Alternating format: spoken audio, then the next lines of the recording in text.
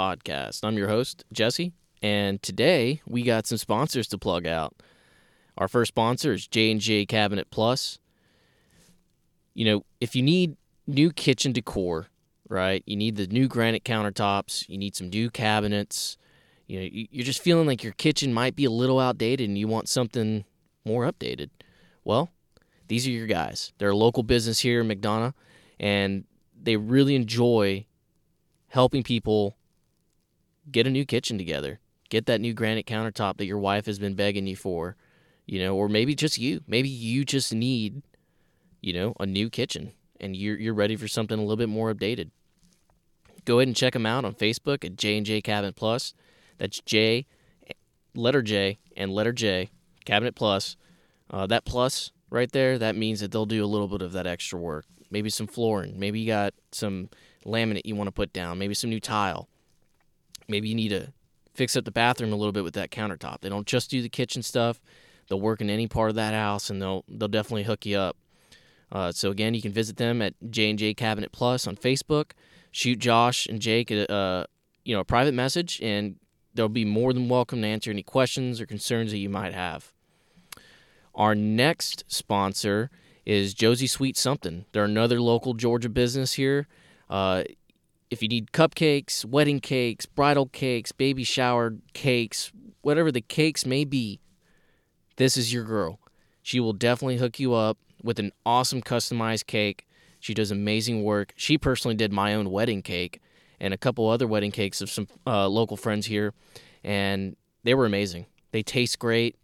I mean, they're top-notch pastries that she produces out of that company. You can find her on Instagram at Josie Sweet Something. Shoot her a DM. Again, she's another person that'd be more than welcome to answer your questions and try to get you the right cake for the right price, and to make that special day even more special. Because food is, that is the love language of the heart and the stomach. So, again, you can visit her at Josie Sweet Something. Give her a shout. Give her a look. Her Instagram page is full of awesome cakes. And go ahead and check it out. And now we are going to go ahead and get into the episode. And welcome to the Beers, Bros, and Bows podcast. I'm your host, Jesse. And this is episode 6. And I got a very special guest on today. I got Brent Kitchens from A3 Archery. And what's up, man? Oh, not much. So, Brent, you want to just go ahead and give a brief introduction to everybody about who you are and where you're from? Yeah. So, again, like you said, Brent Kenshin. I'm the owner-operator here at A3 Archery Custom Bowstrings. And, been hunting, fishing, shooting competitive archery pretty much all my life. So. Oh, hell yeah. So, how'd you go about getting started with the whole A3 thing? I know that you do the custom bowstring work and stuff, and how did that come about? I've been in archery, like I said, all my life. I've been shooting 30 years and got competitive about 15 years ago, 20 years ago, and then just I got tired of buying bowstrings that really weren't up to my specifications. So I said, I can build them better. And so I started building my own and building strings for, friends and, people that I shoot with. And, here we are today, and I own a company. And in my opinion, we have a really good bowstring, and I'll put it up against anybody out there. I bet you will. So I don't see a whole lot of custom bowstring places. I'm fairly new to the archery realm myself.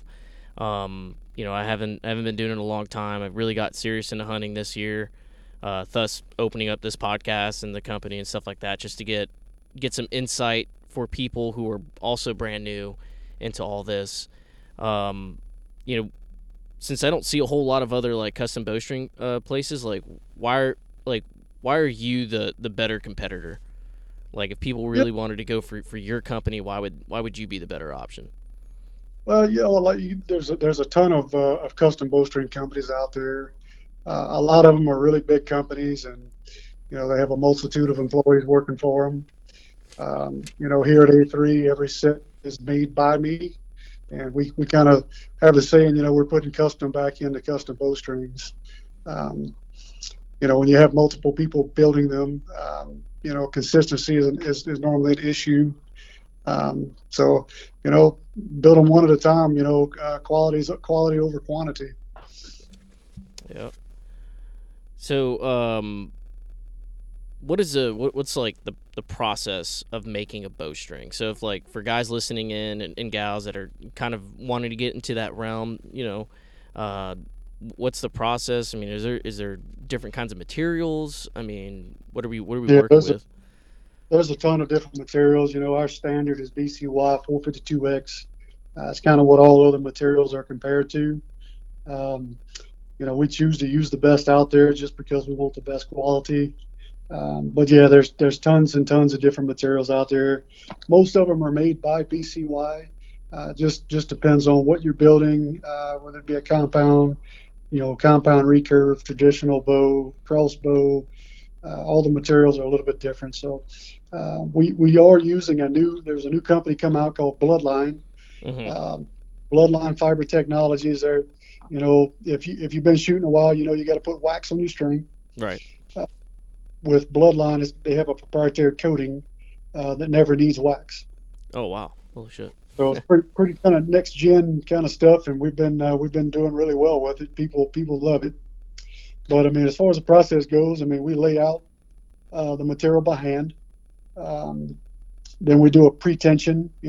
We serve up the ends and put it on a pre-tension for about 30-45 minutes just to make sure that the fibers are stabilized and the bundle gets stabilized. Mm-hmm. And then we take it off of that. We put it in our serving machine under about 500 pounds of tension.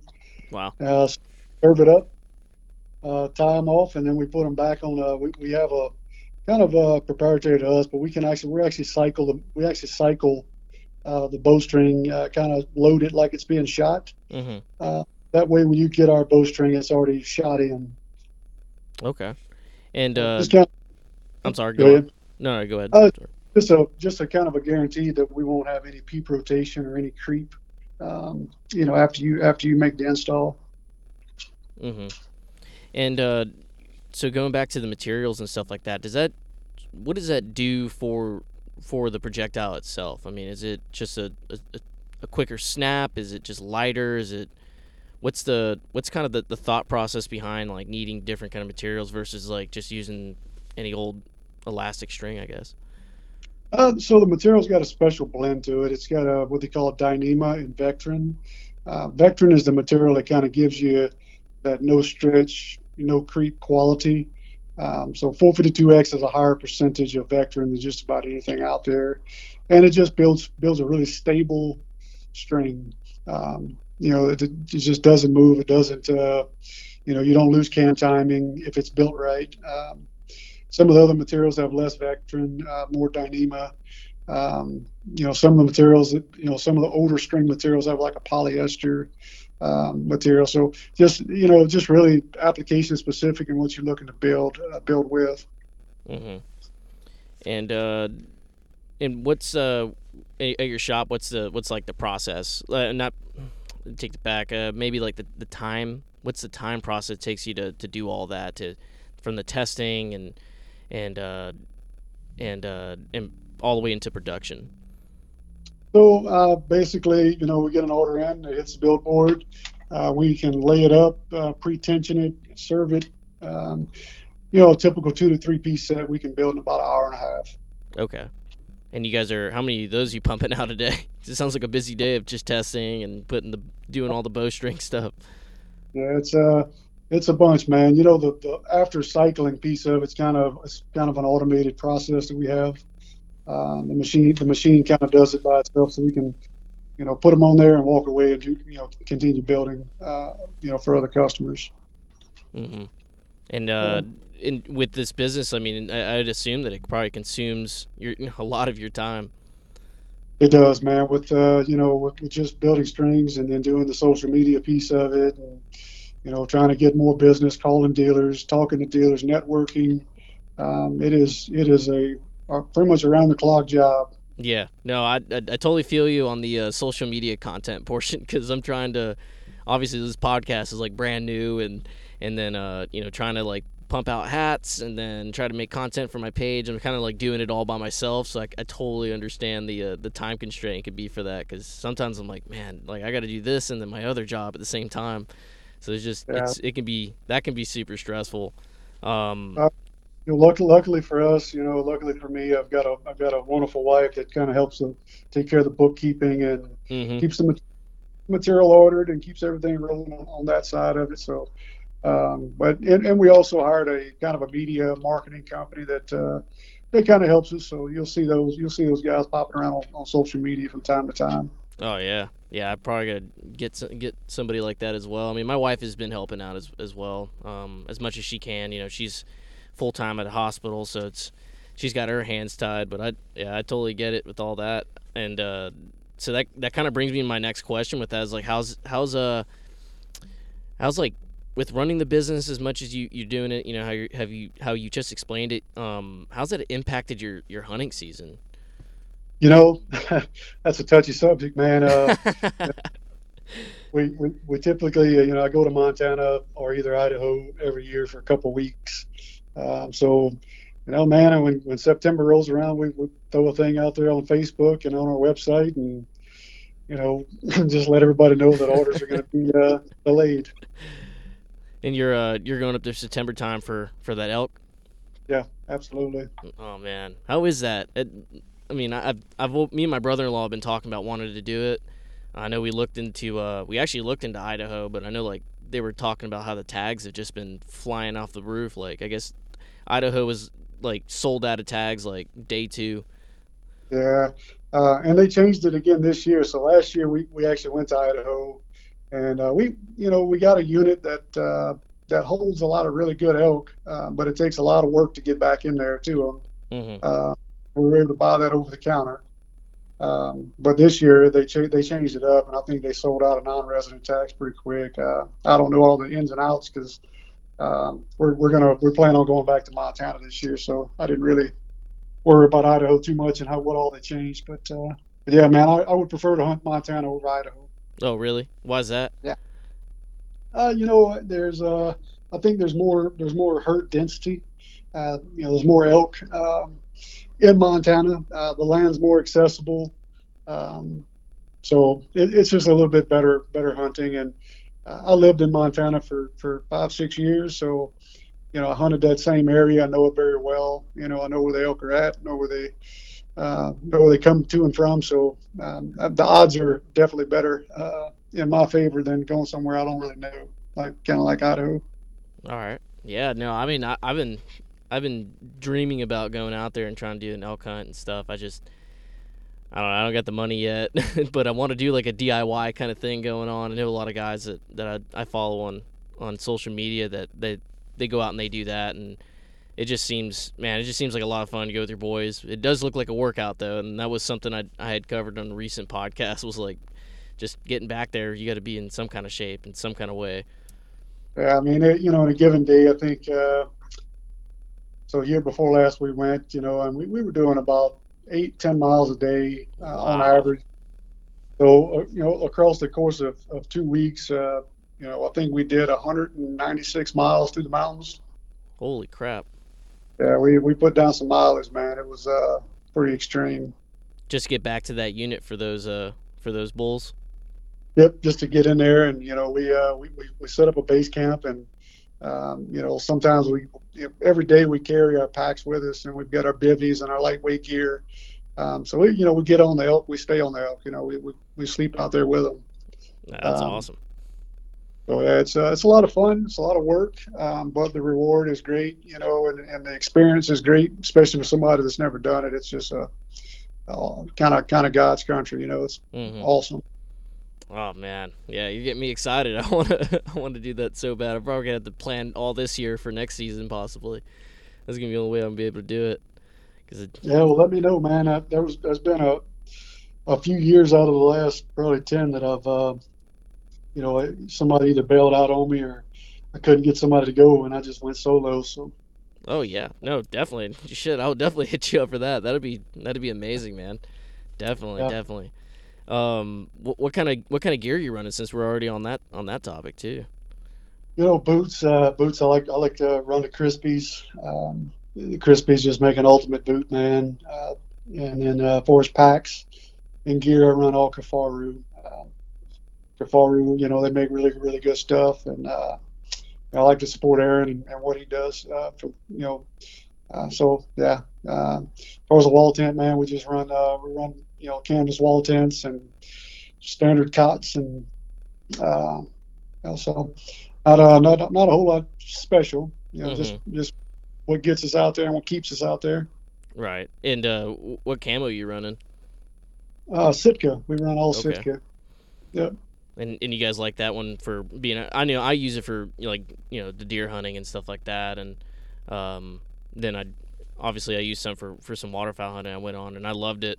But I've never used it for anything as far as that, like getting out there in the backcountry and actually like utilizing that system for what it's really made for. Yeah, How and did it how did you it really like that? it is designed to be in a mountain, and the way it wicks sweat away, the way it fits. I mean, it's made to move in. It's just awesome. I call it gear. It's not clothes. It's it's Hmm. it's part of my gear. You get sweaty, you get nasty, you get funky out there in the mountains, and just the material it's made out of. It's just great, really, really good stuff. And when So, when did you switch over to that? we switched over to Sitka. I don't know about 4 years ago, 3 or 4 years ago. Yeah. The only downfall is it's super pricey, and it's taken me a few years to get a full set of it. But yeah, it's good stuff.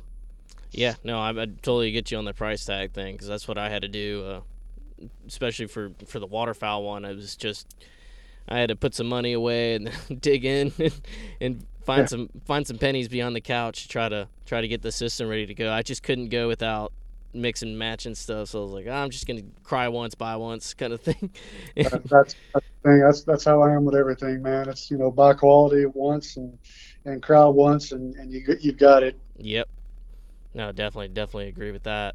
And I was just creeping on your page the other day and stuff, and I saw with your children that you're getting them into archery possibly.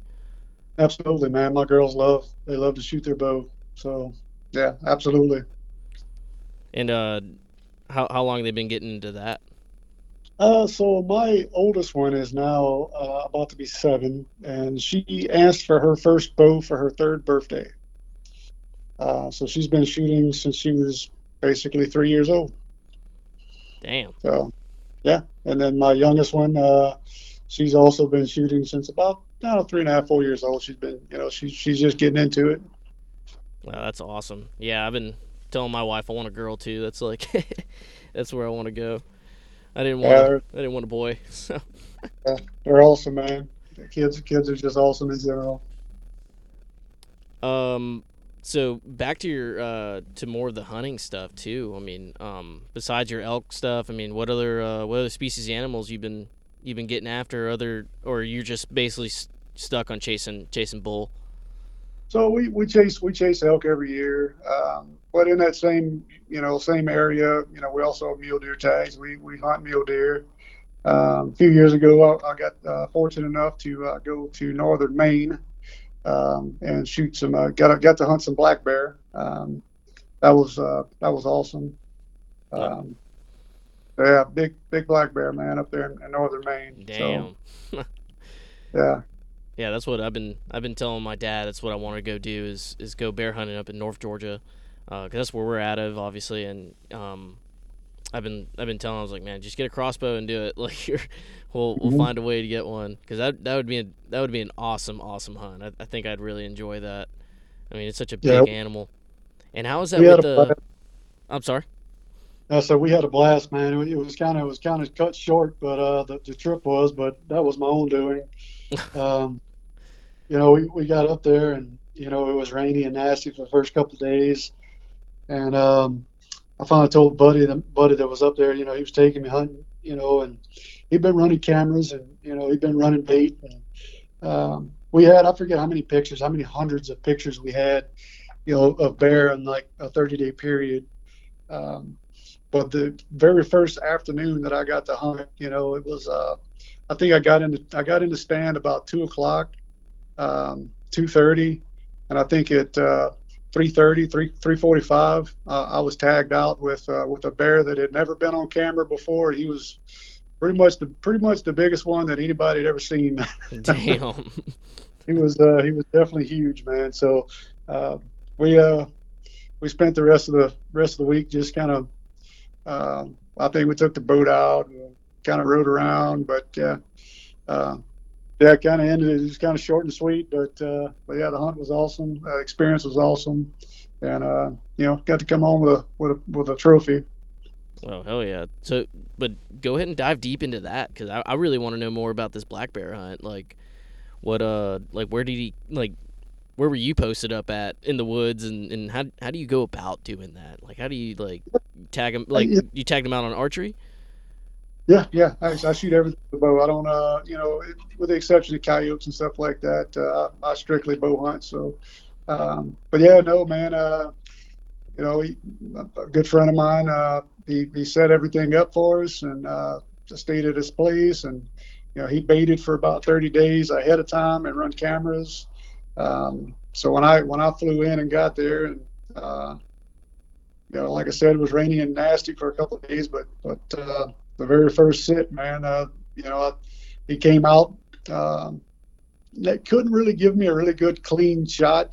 Just the bear was so big. I don't know. The barrels were 4 foot off the ground, and he was literally sitting on his butt, and he was having to bend his head down to get into this barrel. Good Lord. And he just never sat there, and probably an hour passed, 45 minutes passed, and finally he turned just enough to give me some a good shot. And yeah, one shot, he went, I don't know, 15, 20 yards and piled up and expired. And yeah, we got him back, and once we knocked the hide off of him and got him caped out, yeah, we opened him up, man. It was a double lung and heart, so yeah, perfect Nice. shot. Yeah, You dude, dream shot. yeah, went out clean, good ethical kill. Yeah, that's awesome. And But did you guys eat the meat, or you guys donate that meat, or what? no, we ate it, man. It's if it's done right, if it's cleaned up right, prepared right, it's really really good to eat. So Really? yeah, we ate on it for a couple of years. That's awesome. That's a How do you guys that's a cure that lot of meat? we did a hamburger with a bunch of it, and we had some little steaks and some little chops and stuff, but most of it went into burger. Mm-hmm. So lots of bear burger, and we mixed it with 40% beef fat, because the bear fat, there's a lot of fat on them, but you got to get all of that fat off, or it's probably the most nastiest thing you'll ever put in your mouth. Really?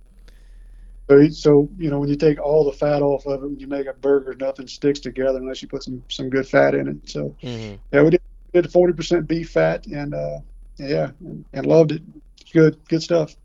And because I know people have told me before, that have gone bear hunting, they were just like, oh, the bear meat is, it can be kind of gross, like with maggot or worms in it and stuff like that. And do you guys like, how do you guys get that meat to be right? Are you just cooking it, or are you like setting it in, like, I've heard stories of putting it in milk for a couple days and like getting it to. No, no, don't no. The only thing with bear meat, you got to cook at the temperature. You can't you don't want to eat it medium rare.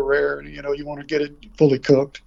They do have some the possibility of having parasites, but by cooking it all the way through and getting it up to the proper temperature, you kind of mitigate that. Hmm. So, And then what'd you guys do after that? Like with the hide, you got that hanging up at your place? believe it or not, man, he is still at the taxidermy in northern Maine. He should be actually ready here in the next month or two. Oh man. So I'll have him crated up and shipped to us. But yeah, I did a half body mount on him. Hmm. So basically, his front two shoulders, legs and paws and all that will be all in one mount. So really cool mount. Yeah, I can't wait to get him back, man. Yeah, man, that sounds freaking awesome. That's gonna be a cool fucking mount. Um, Yeah. So the with that going on with the bear, um, so how are they like? Are they really active during the daytime and stuff when you were kind of watching them? Are they pretty aware? Are they kind of like how deer move? Like, are they super aware of everything going on? You got to play the wind on them, or you know So, so wind is very very important when bear hunting. Smell is very important. I mean, they tell you they can't really hear well, can't see well, but they can smell a Snickers bar in your pocket from 5 miles.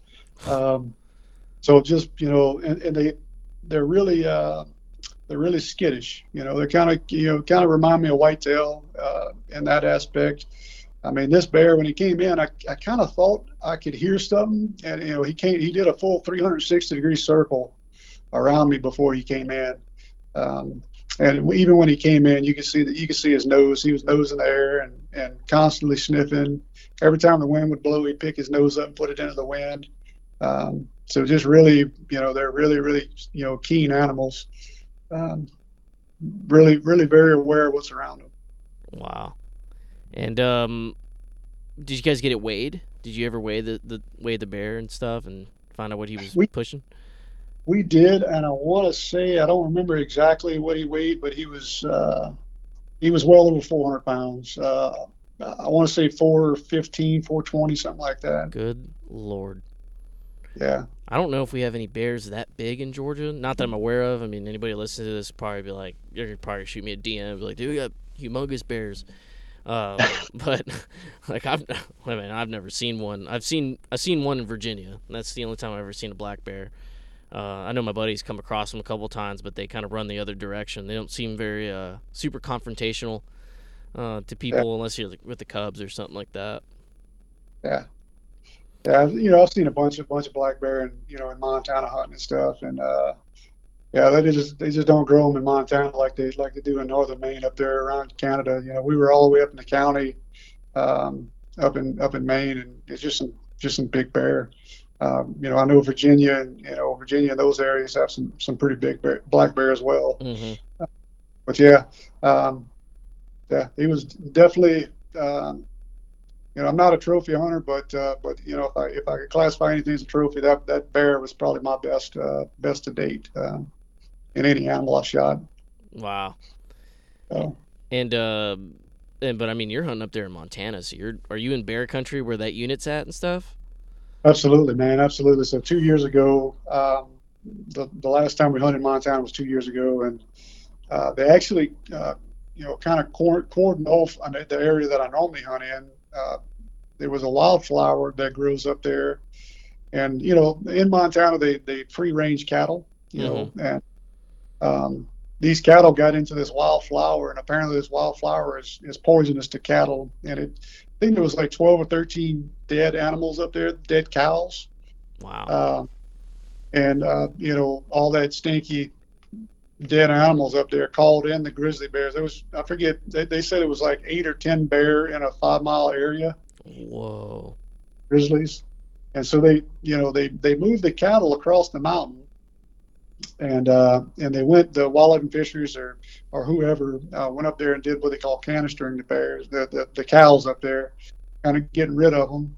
And I honestly think because we hunted basically where they pushed the cows at is where we hunted that year. And we had one confrontation at 9:30 at night while we were coming back. Well, just a pitch black. The moon wasn't over the mountains yet, and here we are, 60, 70 yards with a big mama bear and two cubs. Oh shit. Yeah, had a good situation, man. We just kind of side skirted the hill and backed off, and we were able to get away from her, so we thought. And as we were, getting our ATVs together and getting up to go, we turned to look, and I guess we were on the menu. I don't know, because she had done followed us, and actually was cutting us off. So yeah, it was kind of a wild night. Oh Um, my. Yeah, running away from a grizzly bear. I bet that has got to be insane. And and no, go on. Sorry. so 2 nights later, we come back to camp a little early, just kind of tired and just needing some rest. We come back to camp. It was, I don't know, hour after dark, and we hear some small ammo fire, across the hill, and like, man, did you hear that? And then all of a sudden you hear, sound like the rifle pop off a few times, and it's like, man, what in the world, So we get up to go hunting the next morning, and we're headed back up to the main road, and there's a Forest Service guy there. He's like, hey, which way are you guys going? And we told him. He's like, okay, well, stay away from this area over here, because there was a big male grizzly that got into a camp last night and mauled two guys. So they didn't kill him, but both of them had to be. I think one of them was airlifted out. It was a it was a crazy week and a half hunting. Oh man, holy crap! We come across another grizzly bear a couple of days later. I'd never seen that many up there in one trip, but yeah, definitely a wild trip, man. Is every trip like that? No, not at all. Not at all. I mean, I've seen them at a distance, in the past years, but nothing like this. That was probably the most, probably one of the wildest trips we ever took. That is insane. Yeah, I hope my wife doesn't listen to this. She's not gonna let me go. Why are you going into bear country? I'm like, yeah, don't try it. Do what you got to do. We carry big handguns. We carry bear spray. So okay. Do what you can to protect yourself, and it's really just being aware of your surroundings and kind of where you're going. Yeah, and I know my biggest question with all that too is,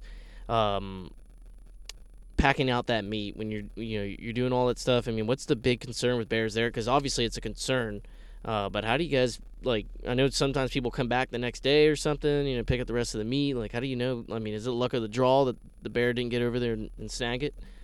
I've shot a few elk up there, and I left one overnight. It was too far back in, and it was too late in the afternoon. It was right at dark 30, and so it was a cow.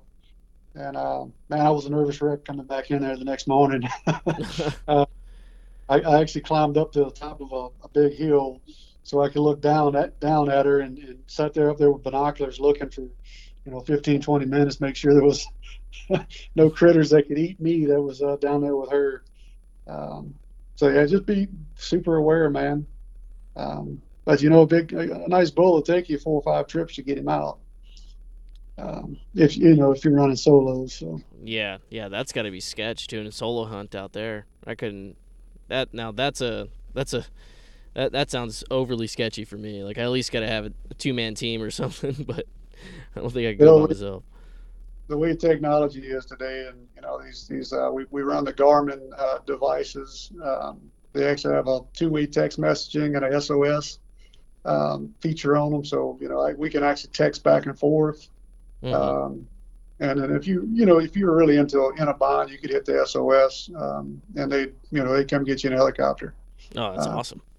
Pretty quick. So it kind of gives you a little bit of a little insurance, a little bit of feeling about doing it and getting out there. So yeah. And when you're planning for your hunt too, I mean, are you using Onyx? What platform are you using to scout for your pre-scouting and stuff like that? What we swapped to this year, or I swapped to this year, was called Basemap. Mm-hmm. Super awesome software. I mean, just the features is just a great platform.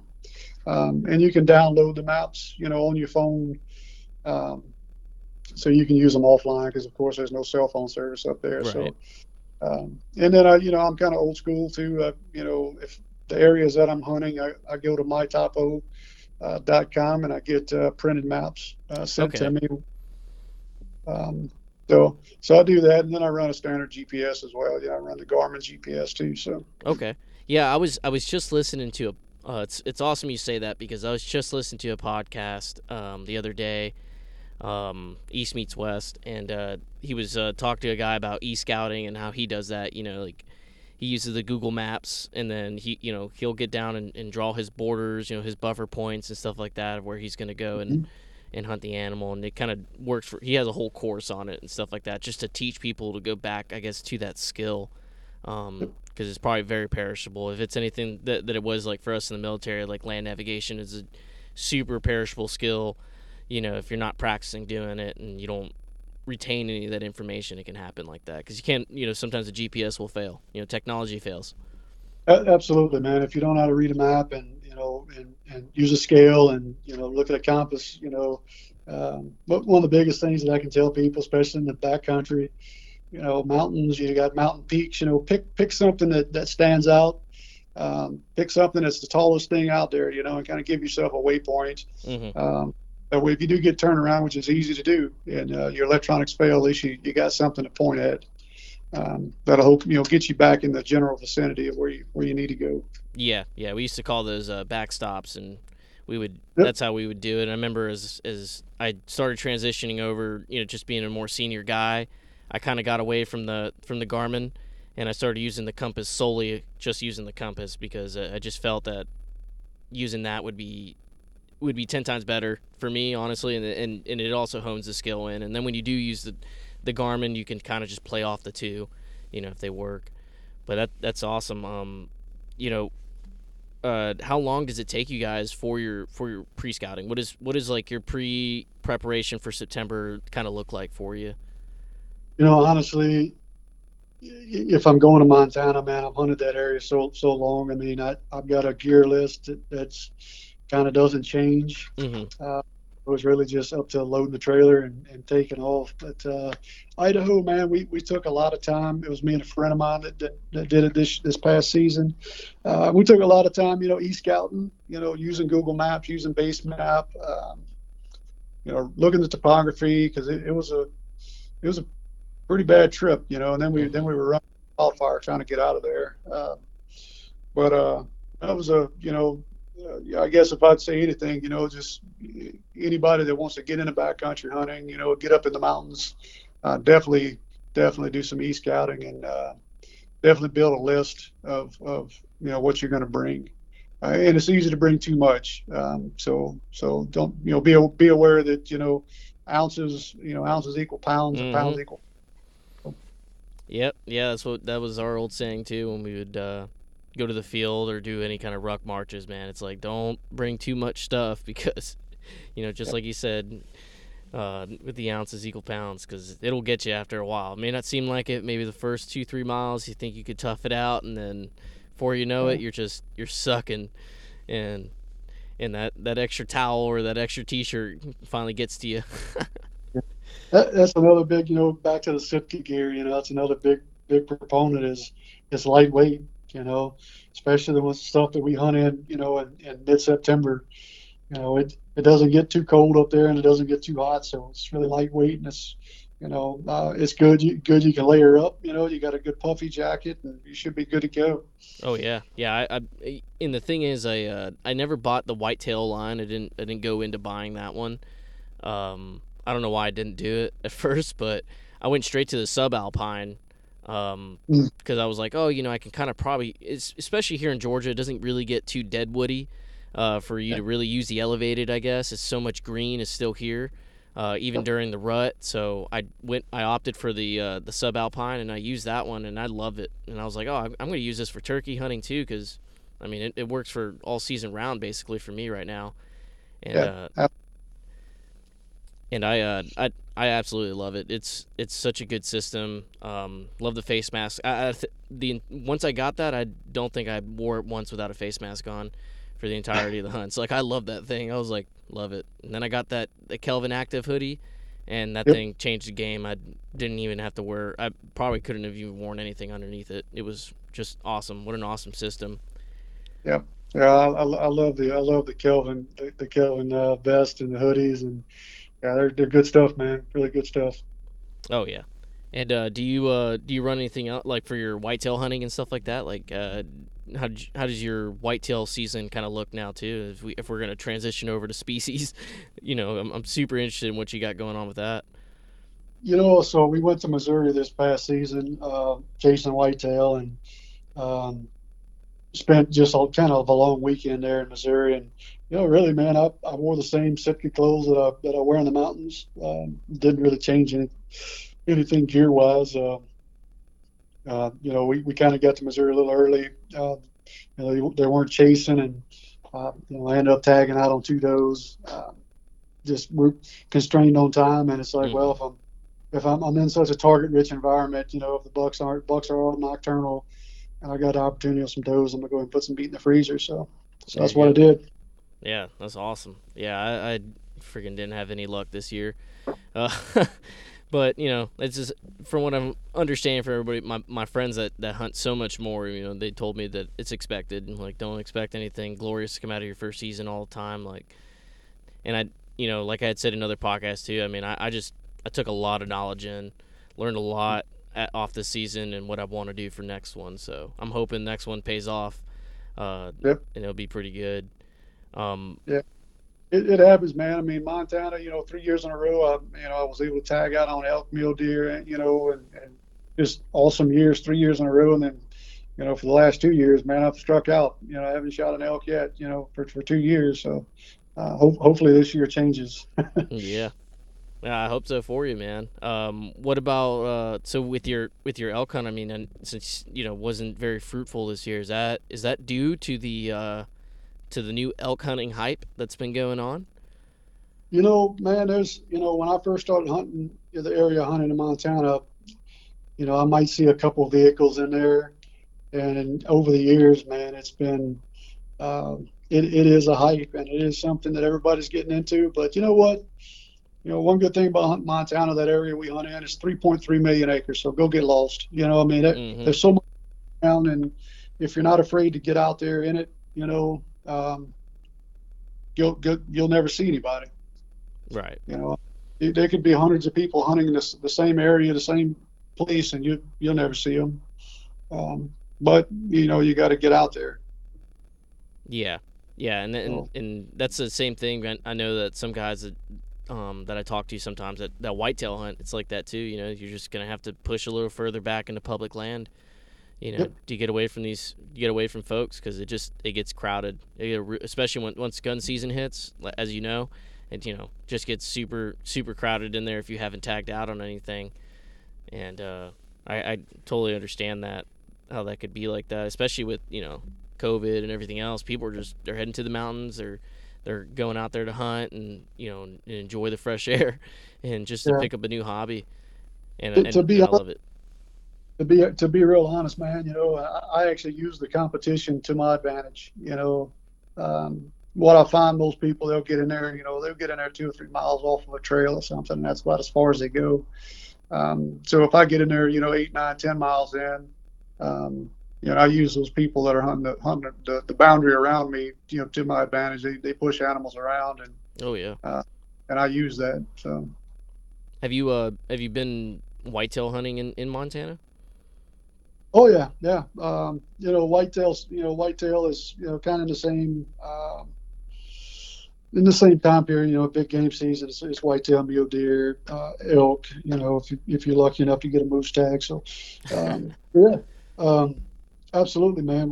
If I got the opportunity and I got extra time, yeah, I'll go chase some whitetail for sure. Oh man, Um, that'd be white awesome. Whitetail's a little bit more difficult in Montana, just with a lot of the areas that are prone to having whitetail are, farmland, ranch land. And it's kind of hard to get on because most of it's private or locked up. So, Right. And it, with pushing out to those units and stuff like that, are you having to cross over public land a lot or private land to get into those public spots? no, Okay. not at all. Well, that's good. At least you have nothing to get in your way. Yeah, I mean, where we go at now, we park the truck and pull down the ATVs and hook everything up. We're actually able to ATV in about 10 miles, 11 miles into the backcountry. And that's where we'll set up base camp, and then we'll hunt, 5, 6 miles or diameter, radius around that area. Hmm. So yeah, and it's all public, man. Man, that's freaking awesome. It's great that you get to at least get out there in September and crush it. And same thing for Yeah. chasing whitetail. It sounds like the ultimate dream you got going on. Yeah. um, so what arrows are you using? Do you kind of like geek out into like arrow rods and arrowheads and what you really want to use out there? Well, I'm particular, when it comes to shafts and what I shoot. I have been shooting Easton Axis for a long time, 5 millimeter Easton Axis. This year I've swapped over to Black Eagle. I think they're called Deep Impacts, about the same diameter. Just a solid arrow, man. They're pretty consistent arrow to arrow, and for broadheads, I've been for the longest time, I've been shooting the Muzzy Trocars just because they fly. I mean, they in my opinion, in my testing, these things just fly better than a lot of the other ones do. So I'm not a mechanical guy. I shot mechanical years and years ago, and I shot a whitetail with one, and it didn't open. I was able to get the deer, but it took hours and hours and hours of searching to find her. From that point on, I went back to fixed blade and never looked back. Yeah, yeah. I've been looking at myself trying to go into fixed head. I really like the fixed blades. They just, I don't know, something about them. It doesn't seem like there's too many bells and whistles. It's kind of to the point, no pun intended. So, Yeah. And you also, when you're shooting big animals, like, when you shoot elk and stuff, out west, we're sometimes we have to take those longer shots. You don't want to lose that excess kinetic energy, mechanical having to open. You want a good cut on contact head, and you want to get as much penetration as you can. And I find with the mechanicals, you lose a little bit. So I don't, just not sacrificing kinetic energy. And what poundage are you using on those big animals?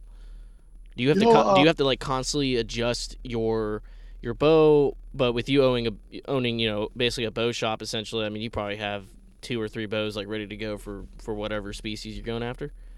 Yeah, I mean, it doesn't matter if I'm whitetail hunting or I'm elk hunting. I'm shooting 70 to 74 pounds, and that's just where it sits at, man. I shoot the same weight arrows. Nothing really changes in my setup.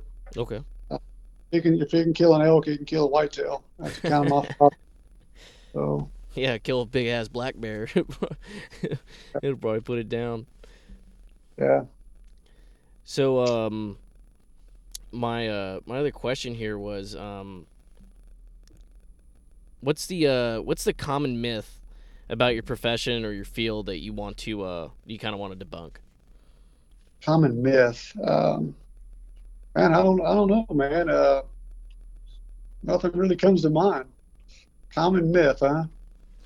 Yeah, like in the sense of like anybody can really just get started into this and you'll make money overnight, or something like that. Oh, I guess if you're talking in a business aspect, a lot of people don't realize what it takes to make a bowstring. The equipment it takes. A lot of specialized equipment goes into it.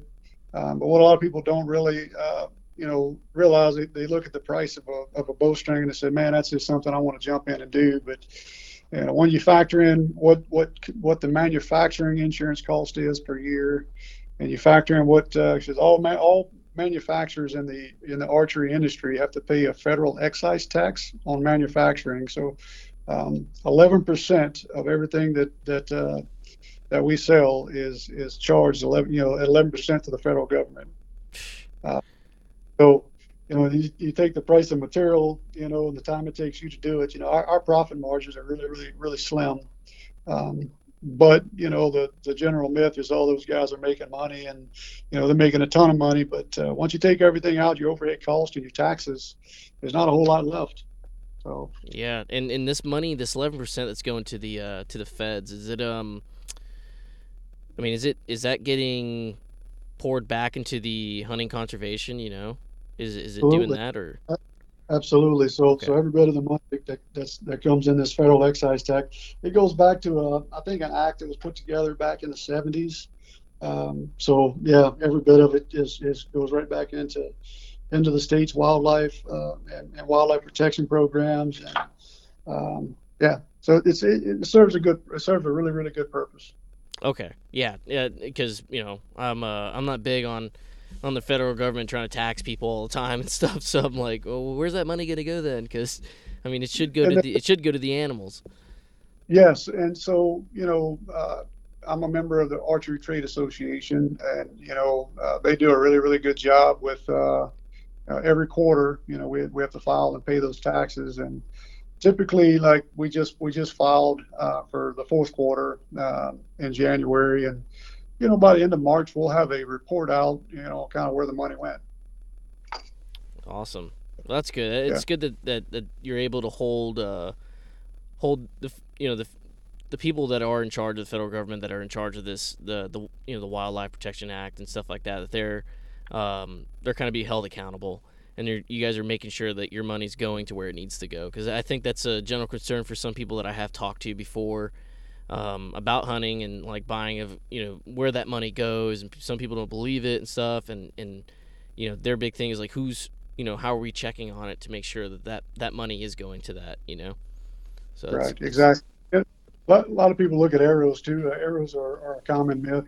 50 cents per shaft is what they're taxed. So dang. $6 a dozen. Hmm. Well, that's Yeah. good. That's Yep. good. I mean, and I think that's important. Again, this goes back to me with my conversations with people about hunting and stuff. A lot of times, they don't know that it's and I've said this before, so I'm kind of regurgitating this one on this episode too. It's just, people don't know that all the money spent on hunting, and it's really the hunters that are it's the hunting community that is conserving these animals, that it is providing that conservation, and that's what's important, because we wouldn't be able to hunt the things that we want to go hunt if there was no conservation, and we're kind of it, and people shouldn't really look down on hunting too much, or at all really, because we're the ones providing that. Yeah, absolutely. I completely agree. I've got a couple staff shooters in other countries, like in the United Kingdom. Um, they don't hunt there, So I'm like, well, how do you control population? And what I've been told is basically their government will go out there and basically slaughter them. And, nobody really knows what happens to the animals. Are they just slaughtered to be slaughtered, or do they do something useful with the meat, or what? But that's their way of controlling. Wow. And Yeah. going to your staff team here too. I mean, um, what does that look like? So on the tournament side of the fence of your business, how many pro staff guys you got? We've got our staff. We've got about 25 people.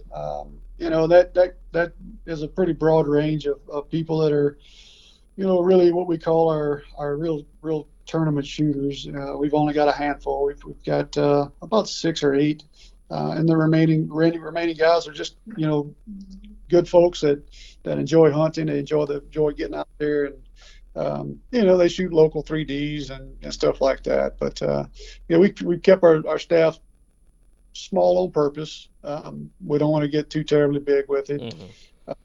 But everybody I got on staff, just excellent people, excellent folks, and they help us out tremendously. So they're out there on social media. I'm sure you guys see posts and stuff, and they're big proponents of what we do, the strings we make, and they really help us out a lot. Oh yeah. No, absolutely. And how many tournaments do you guys, are you going to these tournaments with them? Do you participate actively in these tournaments anymore? Or? So my big plan was to get back into it this year, but COVID kind of shut that down. I'm a big indoor shooter. I love shooting indoor. I love going to Vegas tournaments, and the indoor nationals and stuff. But really, COVID shut it down. And then with my company, it's like, well, do I put forth the effort now in the company, and get back into shooting next year? So I really poured everything I've got into the company, trying to get us basically put on the map. I've been building strings for a long time, but I haven't had a company for, we opened our company last July. Oh wow. Okay. Yep. Yeah. So I mean, and then how many tournaments are these guys running? My ASA guys and IBO guys, I mean, they're shooting somewhere just about every weekend. Wow. Yeah, and that's they have a winter indoor leagues and winter indoor tournaments, and then they roll into the summertime, and they don't quit until I don't know midsummer, June, July. Just about time where it was ready to go back into hunting season. So right. Yeah, they shoot year round. They must be straight killers out there in the woodline, though. I mean, all that practice all season long. I mean, they must be putting it down. To be real honest with you, when I started shooting indoor, I became a better archer. I became a better hunter because shooting inside and shooting at spots really taught me how to aim. Mm-hmm. And which made me a better hunter. Definitely a more effective long range hunter at that. Yeah, no kidding. I mean, especially out there. Speaking on that long range too, that's where I saw Evan Hafer, the CEO of Black Rifle Coffee, putting down an elk at like 95 yards, and I was like, "Good luck." And he hasn't been hunting that long at all. Like he's just been practicing like crazy. Put the time in, man. It's not a natural talent that anybody has. It's the time, effort, and dedication that you put into it. I'm not going to say I put an elk down at 95, but I did shoot an antelope at 89. And I shot my longest muley was at 77. So good Lord, yeah, you're supposed to make those longer shots out west. Damn. Yeah, I'm gonna have to definitely go ahead and cover that antelope story at some point. We're definitely gonna have to do that. Yeah. We're coming up on an hour now, Brent, and my last question that I have for you is what are your future goals for the company? Goals for the company. We definitely want to grow. We're taking more pro shops on. Seems like every week we take another one. But my ultimate goal is to just have a solid company, build a quality set one set at a time. I don't want to be these big companies that are rolling around. I don't want to become a mass producer because you lose quality, in my opinion. So goals for the company is just grow it, build quality bowstrings, and just keep it small and just keep it real. Yeah, that's awesome. And so where can people find you, Brent? We're out there on social media, A3 Archery. You can just search us there. www.a3archery.com is our website where you can find our bowstrings there. We're exclusive dealer for Darton Archery. So any of your Darton bows we sell there. Black Eagle arrows, Conquest stabilizers. So yeah, that's we're on Instagram at A3 Archery as well. Awesome, man. Awesome. Well, I appreciate having you on here and giving me the opportunity to go ahead and interview. It really is awesome. I haven't been able to interview anybody that's in the industry doing this because as everyone knows, my podcast is about getting that local guy, that hometown guy that's doing it, and that's basically who you are. You're a small business out there. You're a local dude trying to provide for your archery community, your hunting community, and that's what this is about. And I'm really glad I got the opportunity to share your story, Brent. We appreciate it, man. Thank you. All right, man. So we're gonna be signing off. Thank you guys for joining the Beers, Bros, and Bows podcast. You guys can find us on Instagram at Beers, Bros, and Bows, and go get some hats and stuff. All right. See you, man. Yep. Later. All right. Bye.